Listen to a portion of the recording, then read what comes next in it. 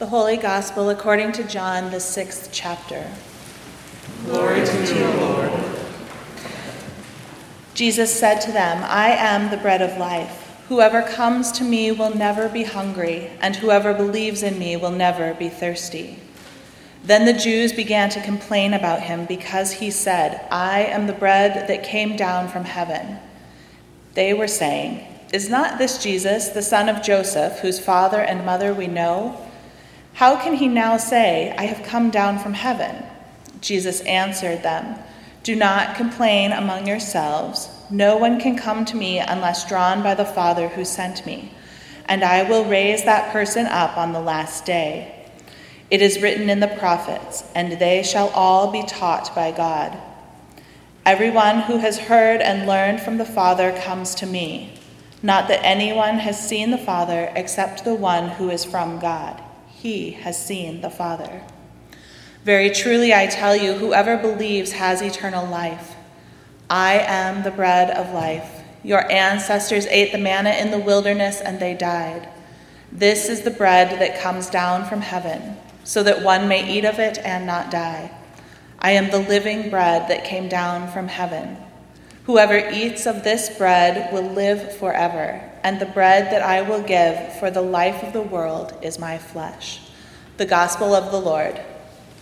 Praise to you, O Christ.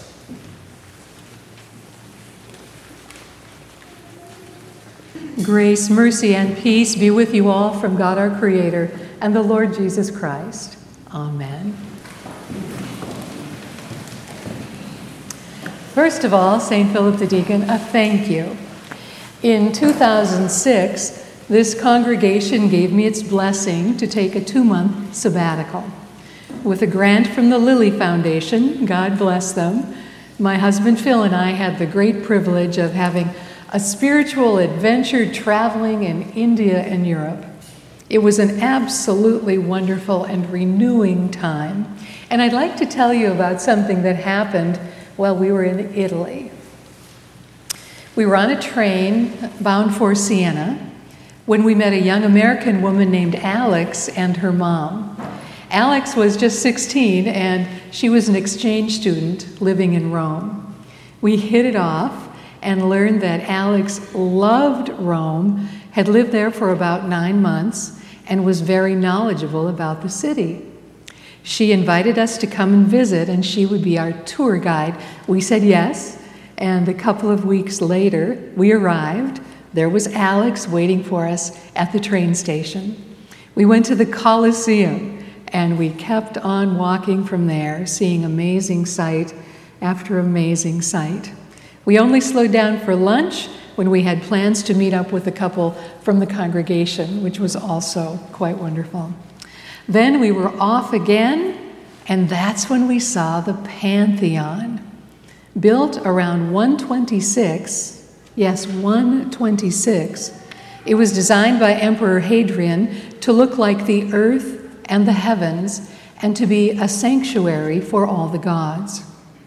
The building itself is round like the earth and has a domed ceiling like the heavens, and it's exactly as high as it is wide, 142 feet. The dome is a feat of engineering that some say would not be equaled for 1,400 years. At the top of the dome is an oculus, like an eye. It's an opening to the sky which lets in light as well as some weather. In the 7th century, the Pantheon became a Christian church. Michelangelo, in about 1600, who looked at everything with an artist's eye and who was not easily impressed, said it was of angelic and not human design. Having survived for an amazing 2,000 years, the Pantheon is one of the great spiritual buildings of the world. Alex, our young tour guide, started to chuckle as we walked away from the Pantheon. "What's so funny, Alex?" I asked, and here's what she told me. She has a good friend in her class who comes from quite a wealthy family. They live very close to the Pantheon. In class one day, their teacher was instructing them about the Pantheon, about its history, its art, and so forth. Alex said her friend had a very blank look on her face. So after class, she asked her what she thought about the Pantheon. Again, the blank look. Alex said, you know, that incredible round domed building built in the 2nd century that's about a block from your house. And then her friend's face took on a look of comprehension. Oh, she said, you mean that old building next to the McDonald's? I'm not making it up.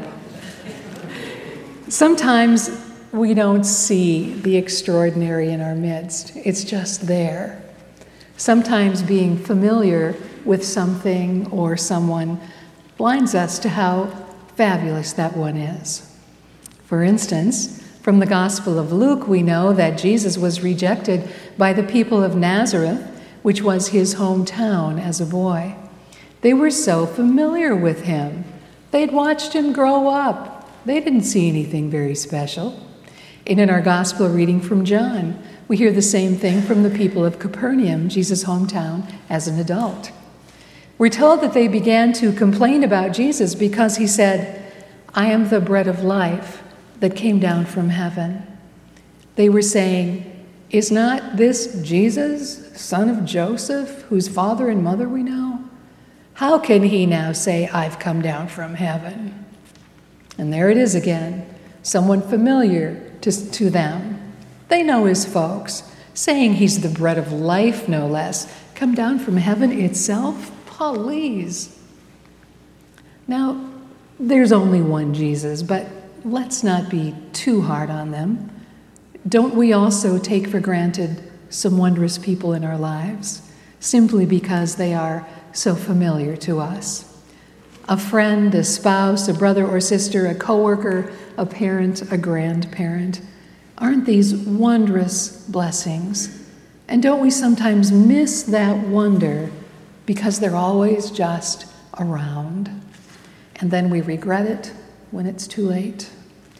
I invite you to take a fresh look, a close look at your dear ones. Have you been taking them for granted? If so, why not tell them that they are amazing gifts of God to you and give them some love? And if it's true in our relationship with people, isn't it also sometimes true in our relationship with our Savior? Are we a little like the people of Nazareth and Capernaum? Jesus says to us today that he is the bread of life come down from heaven. Is the story still wondrous, or is it so familiar that we take it for granted? Remember how the Gospel of John starts out? Not with Jesus' birth in Bethlehem, but long before all of that. In the beginning was the Word, and the Word was with God, and the Word was God, and the Word became flesh and lived among us. From the start of this gospel, Jesus is God come down from heaven. We call this the incarnation, and it truly should take our breath away. God became flesh. God became the breath of life. I'd like to share 3 very brief stories I heard about the incarnation this morning. 3 different human stories that point to the creator of all that is, out of great love, physically entering this messy, dangerous, tragic, crazy world, stooping from heaven to the soil of earth. And I hope these little stories give us a fresh glimpse of the wonder of the incarnation. First, remember Harper Lee's novel, To Kill a Mockingbird? The story is told by a girl nicknamed Scout. Her father is Atticus Finch, of course, the town lawyer, and a truly good person. One day, Scout came home from school and told her father about some problems she was having with a teacher and some students. To help her get along better with others, Atticus gave her this advice. First of all, if you can learn a simple trick, Scout, you'll get along a lot better with all kinds of folks. You never really understand a person until you consider things from his point of view, until you climb into his skin and walk around in it. That's what Jesus did. Clothed in human flesh, Jesus felt pain as we feel pain. He suffered as we do. He laughed as we do, was born and died. He climbed into our skin and walked around in it. Second story. Several years ago, a California newspaper told the story of a highway patrol officer who received a call that a woman was about to jump off a bridge. This presented the officer with a very difficult dilemma because she herself had a bad fear of heights, and the jumper was perched on a railing of a bridge 443 feet above the floor of a deep gorge. However, the officer forced herself to walk calmly toward the woman and sit down beside her in that precarious place. There, high above the gorge, they talked for 2 hours while the officer struggled with her own panic. Finally, the jumper agreed to come away from the railing and get help. That officer put herself in the very place and in the very same danger as the woman who was going to jump. That's what Jesus did. He put on our flesh and blood. He sat on the dangerous edge of the abyss with us, with all our vulnerability and all our fragility. Last story. A grandfather once found his grandson jumping up and down in the playpen, crying at the top of his voice. When little Johnny saw his grandfather, he reached up his chubby little hands and said, "Out, Gramps, out!" Well, it was only natural for the grandfather to reach down and lift him out of his predicament. But as he was doing so, Johnny's mother stepped up and said, "No, Johnny, you are being punished, so you have to stay in there." The grandfather was at a loss about what to do. The child's tears and arms reaching out went deep into his heart. But the mother was right in correcting her son, and that couldn't be taken lightly. It was love versus the law, and love found a way. The grandfather couldn't take his grandson out of the playpen, so he climbed in with him. He may have looked a little ridiculous, but his love for his grandson was far more important to him than how it looked. And that's what Jesus did for us. Laying aside the royal robes of heaven, Jesus wrapped himself in the rags of humanity and climbed in with us. That's what Jesus did. And he didn't just appear or pretend to be one of us. He became one of us, flesh and blood, just like you and me, feeling hunger and pain and loneliness, heat and cold and thirst. He had family and friends. He knew joy and sorrow. He knew grief. He knew triumph and disappointment. He experienced temptations just as we do, all of it. God got to us by becoming one of us. Preacher Billy Strayhorn put it this way: God wrapped his heart in flesh and blood and let it break upon the cross. This is extraordinary love. Jesus said, "I am the bread of life that came down from heaven. Whoever eats of this bread will live forever, and the bread that I will give for the life of the world is my flesh." He gave up his life for us. This extraordinary love is here, now, today, in our midst, in our world. Jesus climbed into our skin and walked around this life with us. He came out on the ledge with us. He stooped down and climbed into our lives with us. My friends, may Jesus, the bread of life, grant us courage for today, hope for tomorrow, and strength for whatever life requires of us. And may we never take our Lord or one another for granted, but instead be filled with gratitude and wonder.